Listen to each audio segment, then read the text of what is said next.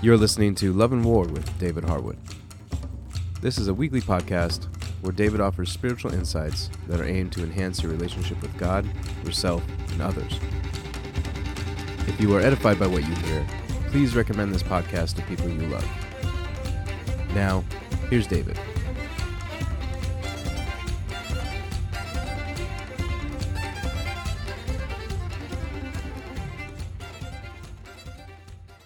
Hope in the midst of our nations.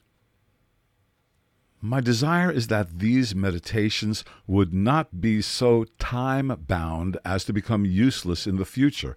However, I feel as if I would be remiss if I ignored the discouragement, the lack of hope endemic in the midst of the nations. I live in the United States of America, but I am not just writing about my country. There is a prevailing moral malaise which results in the increasing anxiety and discouragement afflicting the nations. Yet, believers are called to courageously hope and demonstrate their holy anticipation. In the light of this, let us not be feckless and become at one with this atmosphere, becoming manifestations of the spirit of the age. We serve the God of hope, not the despairing spirit.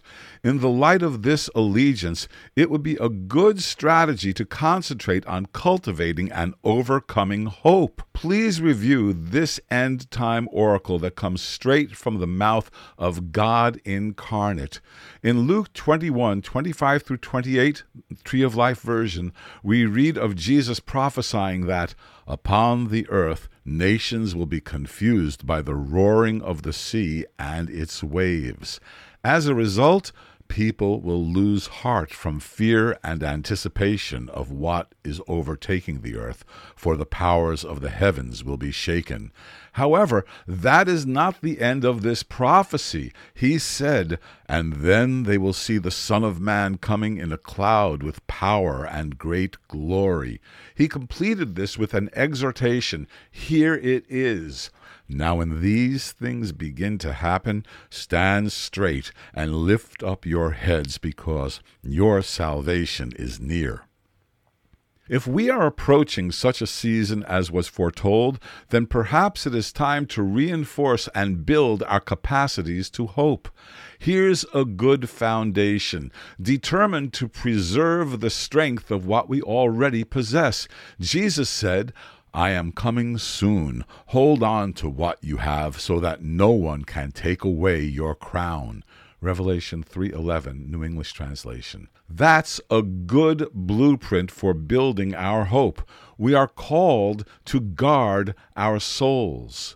But take care for yourselves, lest your hearts are weighed down with dissipation and drunkenness and the worries of daily life, and that day come upon you suddenly like a trap. For it will come upon all who reside on the face of the whole earth.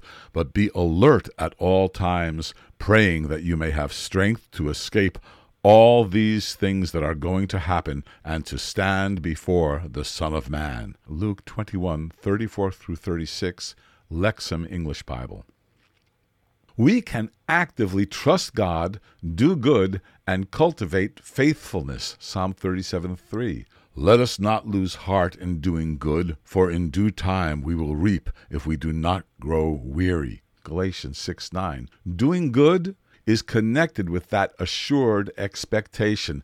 Paul wrote, "The plowman ought to plow in hope, and the thresher to thresh in hope of sharing the crops." 1 Corinthians 9:10b. God calls us to serve Him as we are motivated by faith, hope, and love. Working with wisdom, we get to know our identities and roles within the context of the believing community which is connected to heaven. Hebrews 12:22. We are called to persevere in our assigned places, even if every temporal structure is shaken and removed. Hebrews 12:25 through 29. See to it that you do not refuse him who is speaking. For if those did not escape when they refused him who warned them on earth, much less will we escape who turn away from him who warns from heaven. And his voice shook the earth then, but now he has promised, saying, Yet once more I will shake not only the earth, but also the heaven. This expression, yet once more, denotes the removing of those things which can be shaken, as of created things, so that those things which cannot be shaken may remain. Therefore, since we receive a kingdom which cannot be shaken, let us show gratitude by which we may offer to God an acceptable service with reverence and awe, for our God is a consuming fire. We are worshipers who desire participation in the heavenly city God has prepared for us. Hebrews 11:13-16. Meanwhile, in the midst of the nations wherein we find ourselves on pilgrimage, we are to live hopefully and labor steadfastly. 1 Corinthians 15:58. Therefore, my beloved brethren, be steadfast, immovable, always abounding in the work of the Lord, knowing that your toil is not in vain in the Lord. I love my nation. I hope you love yours. In every culture, there are opportunities for believers to steward their civic responsibilities. Yes, we are commanded to prioritize our love for our fellow disciples, but this is not exclusive love. We are also called to love our neighbors. We are called to love our cultural and political adversaries, too. While this is true, and we work out our loving loyalty to those around us, reverencing God, we should not lose sight of our first allegiance and our ultimate hope. It is possible to overemphasize and pervert patriotism. Also, loving our own ethnic groups can degenerate into tribalism with the attendant hostility towards those who are other. Consider this warning and exhortation. Philippians 3:18-21. For many walk, of whom I often told you, and now tell you, even weeping, that they are enemies of the cross of the Messiah, whose end is destruction, whose God is their appetite, and whose glory is in their shame, who set their minds on earthly things. For our citizenship is in heaven, from which also we eagerly wait for a Savior, the Lord Jesus the Messiah, who will transform the body of our humble state into conformity with the body of his glory by the exertion of the power that he has, even to subject all things to himself. It is possible that our hopes are off-center, zeroed in on earthly things. Personally, I believe there is going to be a great reversal in my nation's spiritual and cultural atmosphere. I expect it and pray for it. I hope against hope for this. When I view my nation, I order my emotional life in harmony with this expectation. Consider, when the Ark of the Covenant was captured by Israel's enemy, God decapitated Dagon's image and brought the testimony of his presence back into his land without the help of human hands. 1 Samuel 5 through chapter 6, verse 15. I anticipate the same type of activity in my nation. I encourage you to embrace the same hope for your nation. However, our common citizenship is in heaven. We await the Messiah Jesus' return. More than the transformation of any nation is the promised transformation of our earthly state into the liberating likeness of Jesus' glory. In the light of this, shine. Do all things without grumbling and disputing, so that you will prove yourselves to be blameless and innocent, children of God, above reproach in the midst of a crooked and perverse generation, among whom you appear as lights in the world, holding fast the word of life, so that in the day of the Messiah I will have reason to glory, because I did not run in vain, nor toil in vain. Philippians 2:14-16. Despite its overuse and misapplications, God's promise to Israel may be judiciously, circumspectly, hopefully applied to all who believe in the Messiah. 2 Chronicles 7:12-14. Then the Lord appeared to Solomon at night and said to him, I have heard your prayer, and have chosen this place for myself as a house of sacrifice.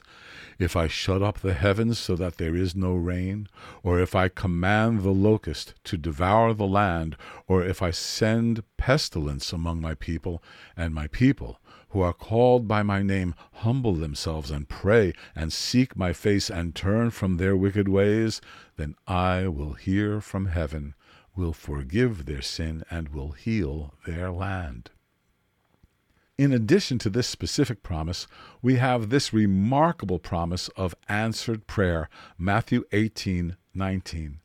Again I say to you, that if two of you agree on earth about anything that they may ask, it shall be done for them by my Father who is in heaven. In the light of such promises, who can dare to give up hope? We have eternal hope. We can also embrace hope for our nations in this present age. Such a temporal hope is, in many ways, dependent upon the spiritual wholesomeness of the Messiah's body within the nations. In our next meditation, I want to briefly expose us to some biblical expectations for the believing community in this age. Love and War is written and presented by David Harwood. The theme song is Skirmish from the album Spontaneous Combustion by Leonard Jones. David has written several books, including God's True Love, and his latest, Hope Again, Strengthening the Anchor of Your Soul, which contains a collection of daily devotionals. You can find links to these and others by visiting loveofgodproject.org and clicking on the books section. If you'd like to reach out to David, you can go to our Facebook page, Love and War DH, or send an email to loveofgodproject@gmail.com. Thank you for listening, and please remember to like, subscribe, and share this podcast with your friends.